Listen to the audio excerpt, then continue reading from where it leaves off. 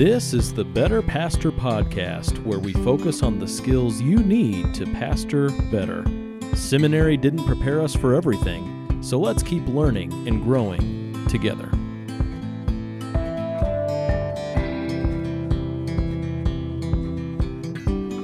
Today I have a conversation with my friend Pastor Patrick Cross, who pastors at North Valley Bible Church in northern Utah. And today we have a conversation about evangelism and specifically making time for evangelism in pastoral ministry. Patrick practices what he preaches. I think you're really going to enjoy this. All right, Patrick, what does it mean to make time for evangelism, and why is it important in pastoral ministry? Okay. What does it mean? I think it means that you're intentional and that you carve out really specific time during your week that's for evangelism.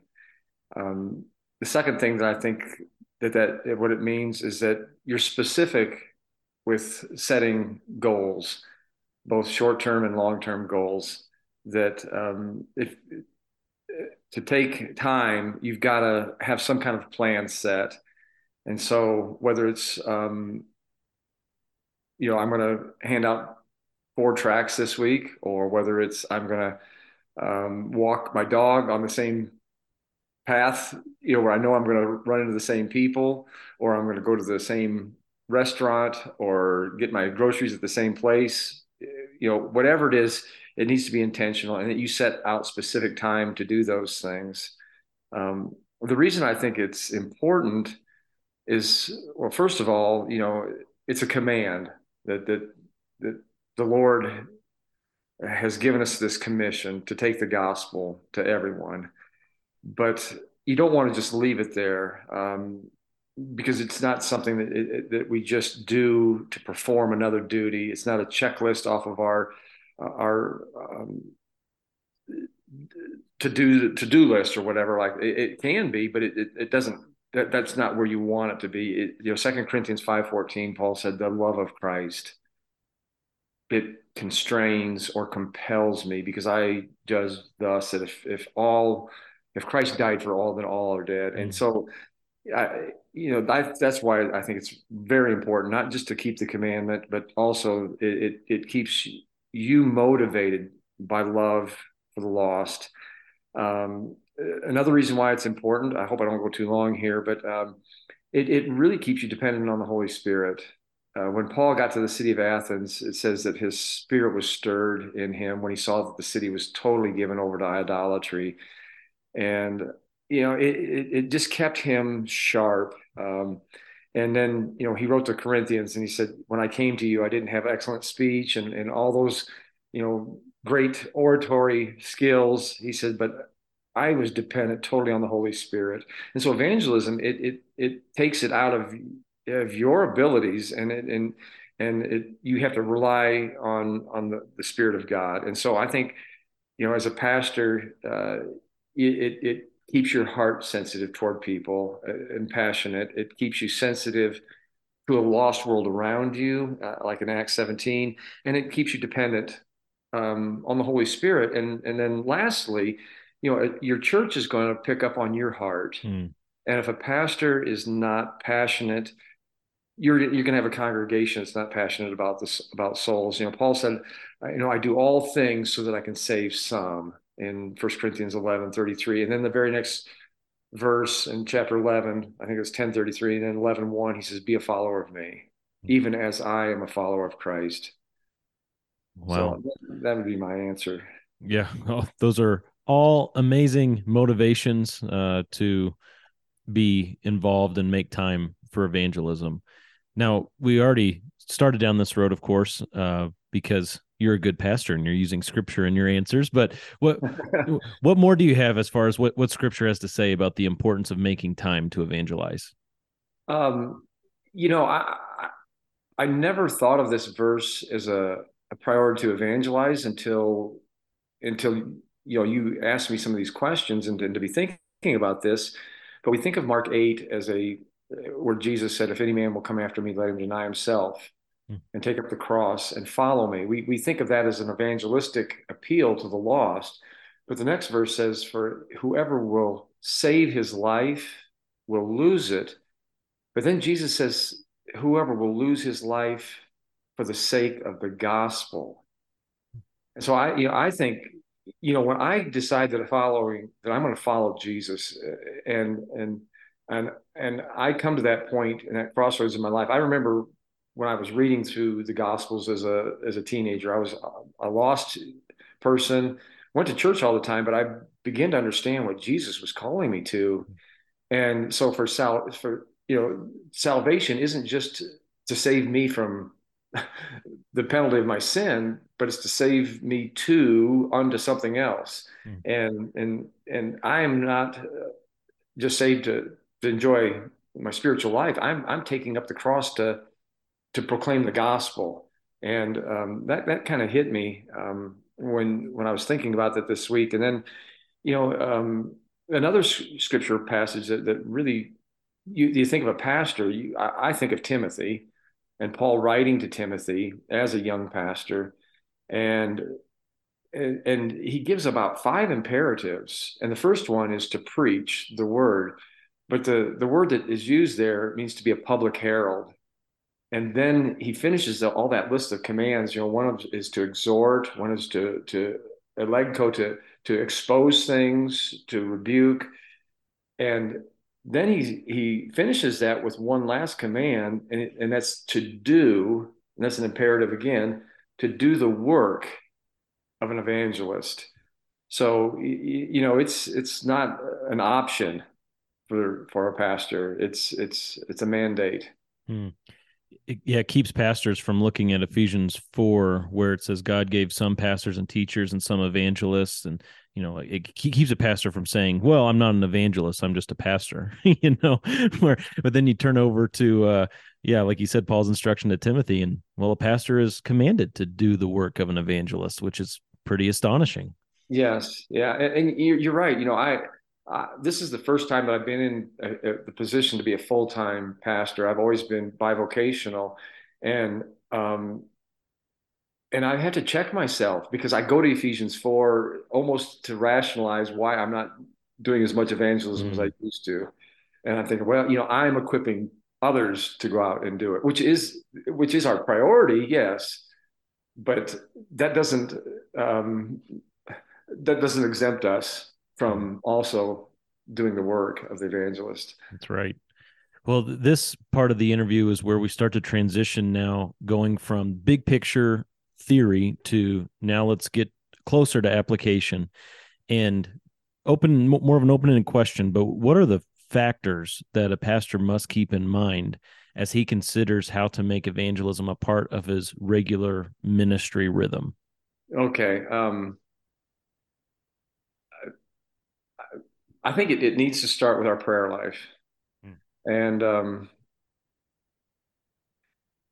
when you're praying about something, it helps you to be intentional. And so I go to Colossians chapter 4, where Paul says, with all praying also for me that God would open a door for the word, that I might make it manifest as I ought to speak, and make this mystery known for which I'm in chains. And then he says, um, to walk in wisdom toward those who are outside the Christian family, redeeming the time and letting your speech be seasoned with salt. And I know from my own personal life that when I am praying about something or praying for someone, I'm much more active in thinking how I can uh, be a part of that answer to prayer. So we're to Mm. pray for open doors, but as we're praying for open doors, then I think we start to notice open doors. Because if we're not praying, we just sometimes walk right by them, the opportunities, and we don't see them. Um, the other night, my dog, he's a nutcase, and he tore a couple boards off our fence, and it was 8:30 at night. Last thing I wanted to do is go out and look for this dog. But before I did, I just prayed and I said, Lord, I'm going to bump into somebody I know because I'm going to be walking up and down our street hollering for this dog. Mm. And and sure enough, I got down to the corner and a man came outside and he says, "You got a white dog?" And I said, "Yeah, his name's Clancy." And he said, "I saw him here about 10 minutes ago." And he says, "Let me go get my nephew." And the two of them went out with me. Now, I would have, never met this guy, but I don't think if I had been praying before I left, I wouldn't have thought, okay, this could be an Mm. opportunity. Now, I found the dog, and it was too late at night to knock on his door, so I was walking by his house the next day and just knocked on the door and said, "Hey, I wanted to let you know that I found my dog." I said I wanted to thank you. That I said I've gone out and searched for this nut of a dog of mine. But I said, "You're the first person that's come outside and offered to help." Mm. And I was probably a little bit more bold than normal. I said, "But you wouldn't happen to be a Christian?" And he looked at me kind of peculiar and he says, "No." He says, "I'm not sure." He says, "I'm Catholic." And he says, "But I've been going to mass I've almost got to the point where I don't want to go because I don't even know what they're talking about. And it's just like we're kind of going through the motion." He says, "I've been thinking about going visiting a different church." And I said, "Well, I said, I'm a pastor." And he says, "Can you come in?" And we had about a 15-minute conversation about the gospel. And he says, "I really want to know more." So last week I took him up a book, More Than a Carpenter. I said, Mm. just give this a read. I said, and I'll come back in a couple of weeks and we'll have a chat about it. Um, but so as you're praying, then you notice open doors, and then when you notice them, you take advantage of them. So Ephesians 4 or Ephesians 5, it says to be awake, to be alert, and to walk circumspectly. And it means just taking notice of details or little things around you. So I think those are some of the factors that a pastor can take in um, to make it a natural part of your life, because it doesn't have to be. Earlier I said, set goals, but I think evangelism should be just as much not just goal setting, but spontaneous as you just live out your natural Christian life, and that's pretty much what I did when I was a missionary in Ireland.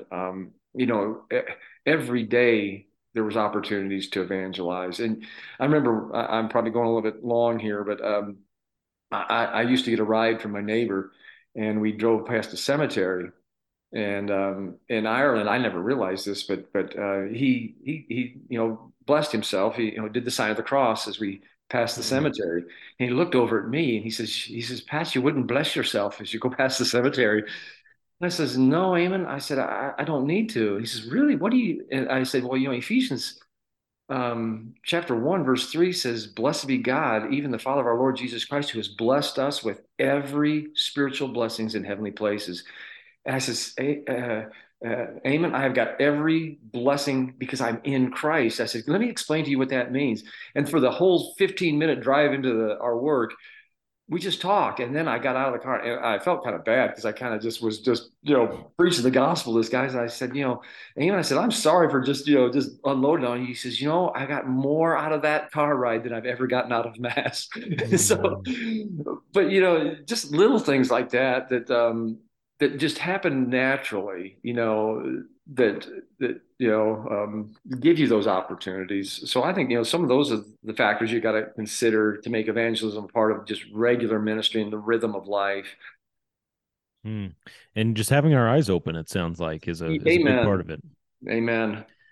Well, you've shared several stories. Do you have any other interesting stories from your own experience with seeking to make time for evangelism within pastoral ministry? Yeah, I've got a really just a neat story. It's a neighbor, and it's ongoing. He's about the age of my oldest son, and Tracy and I walked past their house, regularly, and we would chat with him and talk. And then I found out that he was a bishop of the LBS ward that's in our neighborhood, and so we intentionally, made more time to visit and to invite them to our home. And they invited us up, and we got talking about our son, who's a pilot, and he's a pilot, and so there was a common bond there. And then he's also, very interested in the military, and so I just told him that my son was a ex-Navy SEAL, and he got so excited. And he said, my missionary partner that I went to Africa with, when he finished his mission, he went into the Navy and he became a Navy SEAL. And I said, man, I've got to bring Michael up here to meet you when he's in town. So my oldest son came in and we went down to talk to him, and so he gives this guy's name. It was initials. I can't remember. It was JP or something like that. And and so he says, Michael, would you happen to know him? Now there's probably 2,000 active Navy SEALs right now. Yeah. And Michael says he's on my SEAL team. Mm. And so he gets on the phone and calls him up. He's living in southern Utah now, and hands the phone to Michael. And the first thing that he asked Michael, he says, Michael, are you still religious? And Michael said, no, I'm not religious. He says, but I still have a love for Jesus. He says, well, that's what I wanted to ask you. He says, I'm starting to ask a lot of questions about my LDS faith. And here's they're having this conversation in the presence of this bishop and put him on the phone. But and that was just, that kind of sparked a conversation with them about the difference between what we believe. Mm. And then our families have come close, and my youngest son last summer, 2 summers ago, qualified for the steeplechase finals in the Olympic trials. And so we sent him a video of Jordan finishing a race and being interviewed, and Jordan just gives a clear presentation of the gospel. Well, it just opened an entire conversation. Mm. And so, uh, these are just things that are happening, right around our neighborhood, that just that God's at work and Mm. behind the scenes, and just to be a part, that one plants and other waters, but to watch God, as the husbandman of that garden working in people's hearts. It's exciting. Now, you mentioned earlier being vocational now in ministry has Right, changed your approach basically, where you've had to just adjust your mindset and the way you right, go about making time for right, right. evangelism.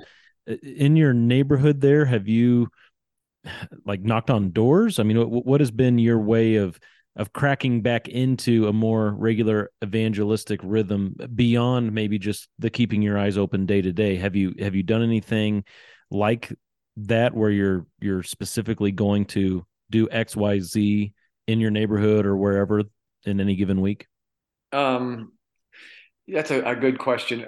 Not in the sense that, like you said, like knocking on doors or um, setting up. When we first moved here, I was bivocational, and I did knock on all the doors of our neighborhood, Hmm. and I was going to do a Bible study. It's called it's based on the Gospel of Mark, the Gospel Explained or something Hmm. like that. And so I gave out invitations and didn't get a very good response, and which is not too surprising. And so it kind of made me rethink the way we do evangelism in our neighborhood, and it's really my wife is really good at this. She'll invite people over for dinner, and we had almost every one of our neighbors over for dinner, and through that, conversations just come up naturally, and it's really what Matthew 10, where Jesus said, "Be wise as a serpent, but be harmless as a dove."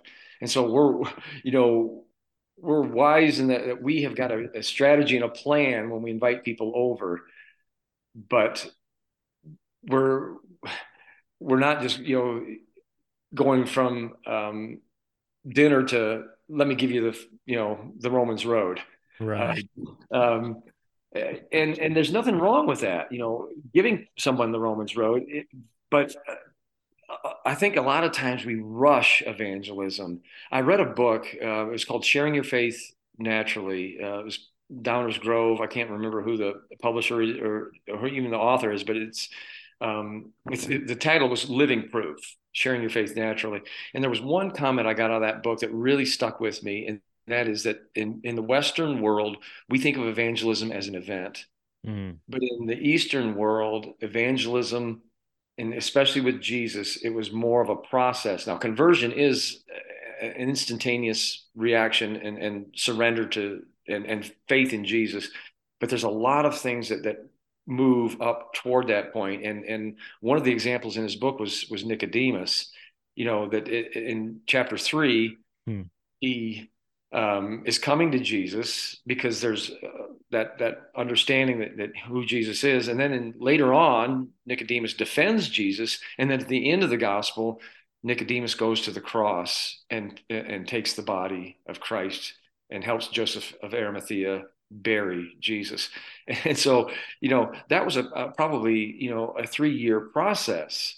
And in Mark's gospel, he talks about the kingdom of heaven being like a man planting the seed in the ground, and you don't harvest the same day that you plant the seed. That's right. And so I think it's changed, not it's changed my thinking that sometimes I do get to pick the fruit and when it's ripe. For example, a year ago, Tracy and I had a couple over for dinner. The man had gone out and bought a Bible.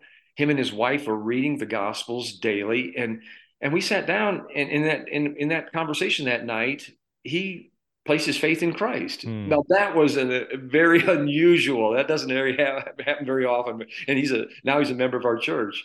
And that was the rare. And so I think you just use a lot of wisdom, in how you do evangelism, and what works. Hmm. Sorry for kind of rambling there. No, that's fine. That's fine. Well, this is maybe where a lot of pastors have a hard time analyzing or just self-evaluation here, knowing if they're doing enough. So how can, or is it even possible for a Yeah. pastor to know if he's doing enough in the area of evangelism? Yeah, I really don't know if you can ever know if you're doing enough in the area of evangelism. I have three questions that I ask myself that kind of keeps me in check. One of them, am I being purposeful in evangelism?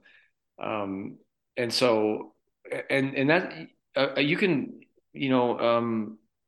discern that by what are your priorities? Are you prepared when you leave the house? I don't ever want to leave the house without a tract in my pocket Hmm. or even a New Testament in my coat pocket. Yesterday after church, my son's got a Honda S2K and needs a ton of work, and he's been trying to work on it in the driveway of our car of our house, and it's not been successful. He's got to drop the engine, and so Tracy, my wife, asked a man if we could borrow his garage. He's got a garage for working on cars, and we were willing to rent it from him. He says, no, no, no. I know Brendan. Well, then he can do it for free. And so anyway, after church, Brendan went over there and started working on his car. And I walked in, and there was a man standing there, and he begins to tell me, some of his history and life. And so, I had my Bible in my pocket, Hmm. and because the conversation I mean, it was incredible. He started to open up to me and telling me about somebody who had just taken their life. And he says, this first time in my life, I started to pray to God. Hmm. It made me think, okay, there's got to be more to life than this.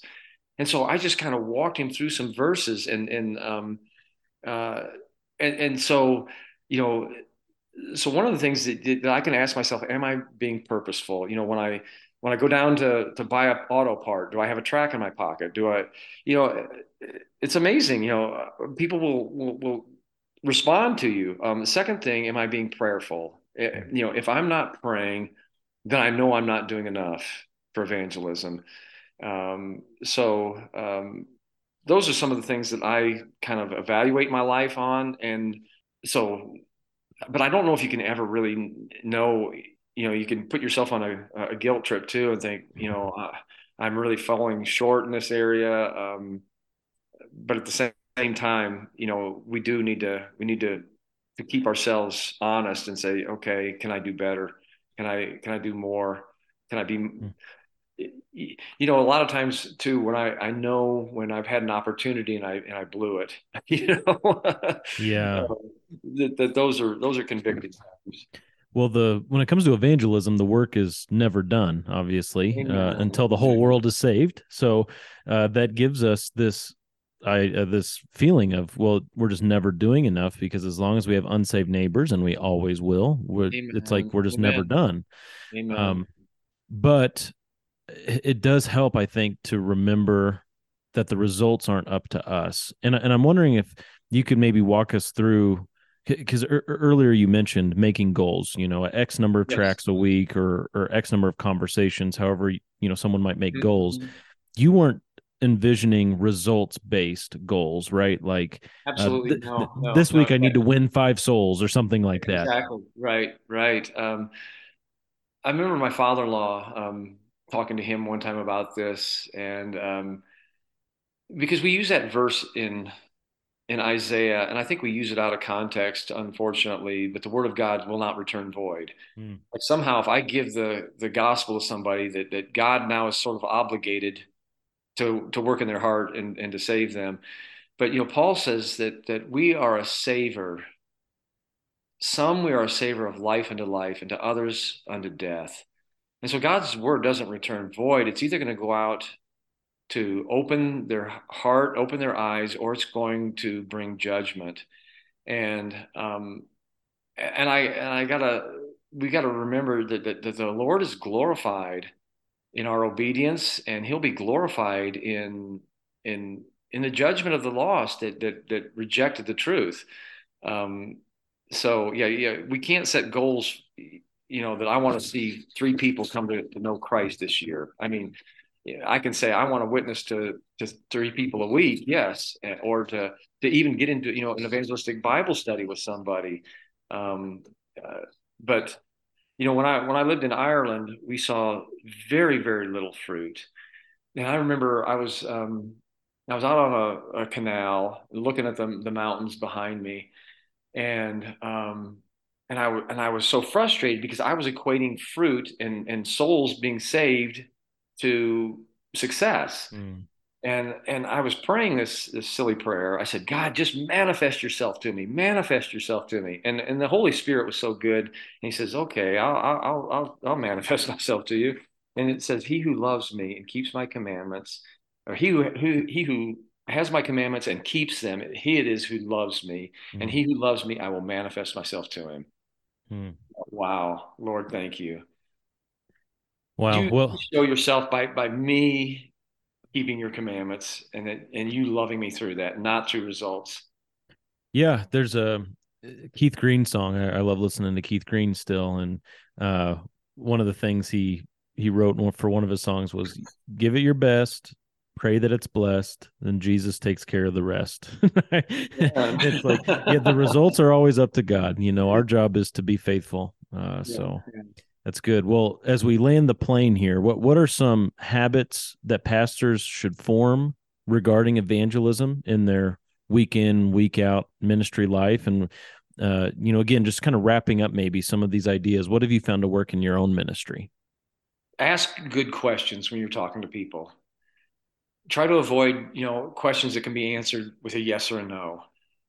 Get them, people love to talk about themselves. So ask them questions about their past. Ask them questions about their goals.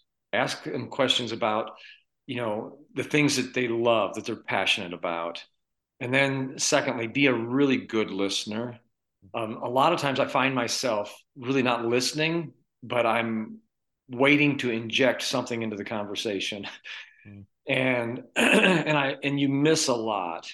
So ask good questions, be a good listener. And then thirdly, as a farmer, as a gardener in the lost world, as you're sowing seeds, be patient. I started a Bible study with a lost man about 4 years ago, and he never accepted Christ. But when the Bible study was over, we've kept friendship. We've kept in contact with each other. I'll call him just every now and then and check on him. And yesterday, I went to make a hospital visit, And I walked into the door, and he was sitting on the other side of the room, the guy that Mm. I've been, and the lady that I was going to go see was his mom. Um, and it's kind of a long story how the families I got to know both him, his mother, and him, but that was the last person I expected to see when I went to make that visit. So going into the hospital, you didn't know they were related? No. Wow. Uh, and and I said, Kevin, I said, man, it is so good to see you. And he said, I've been wanting to call you. He says, so much is going on in our world that you and I talked about that it's making me really take serious the things that you challenged me with. Because of the political climate, the the woke community that we're living in, when you have to be careful about pronouns you use, and but all these things, he just said, I'm just seeing like the Bible being played out. And he says, can we start a Bible study again? And so, those three things, Mm. ask good questions, be a good listener, and be patient, that with people that are lost, because I know, just as a believer, for me to change a mindset, something that I hold to for a long time, I am slow to change. And if you've been taught your whole life that we're the product of evolution, Mm. man, you're not going to just change that overnight. I remember when I went to, just thinking about a single pastor over a church to a plurality of elders.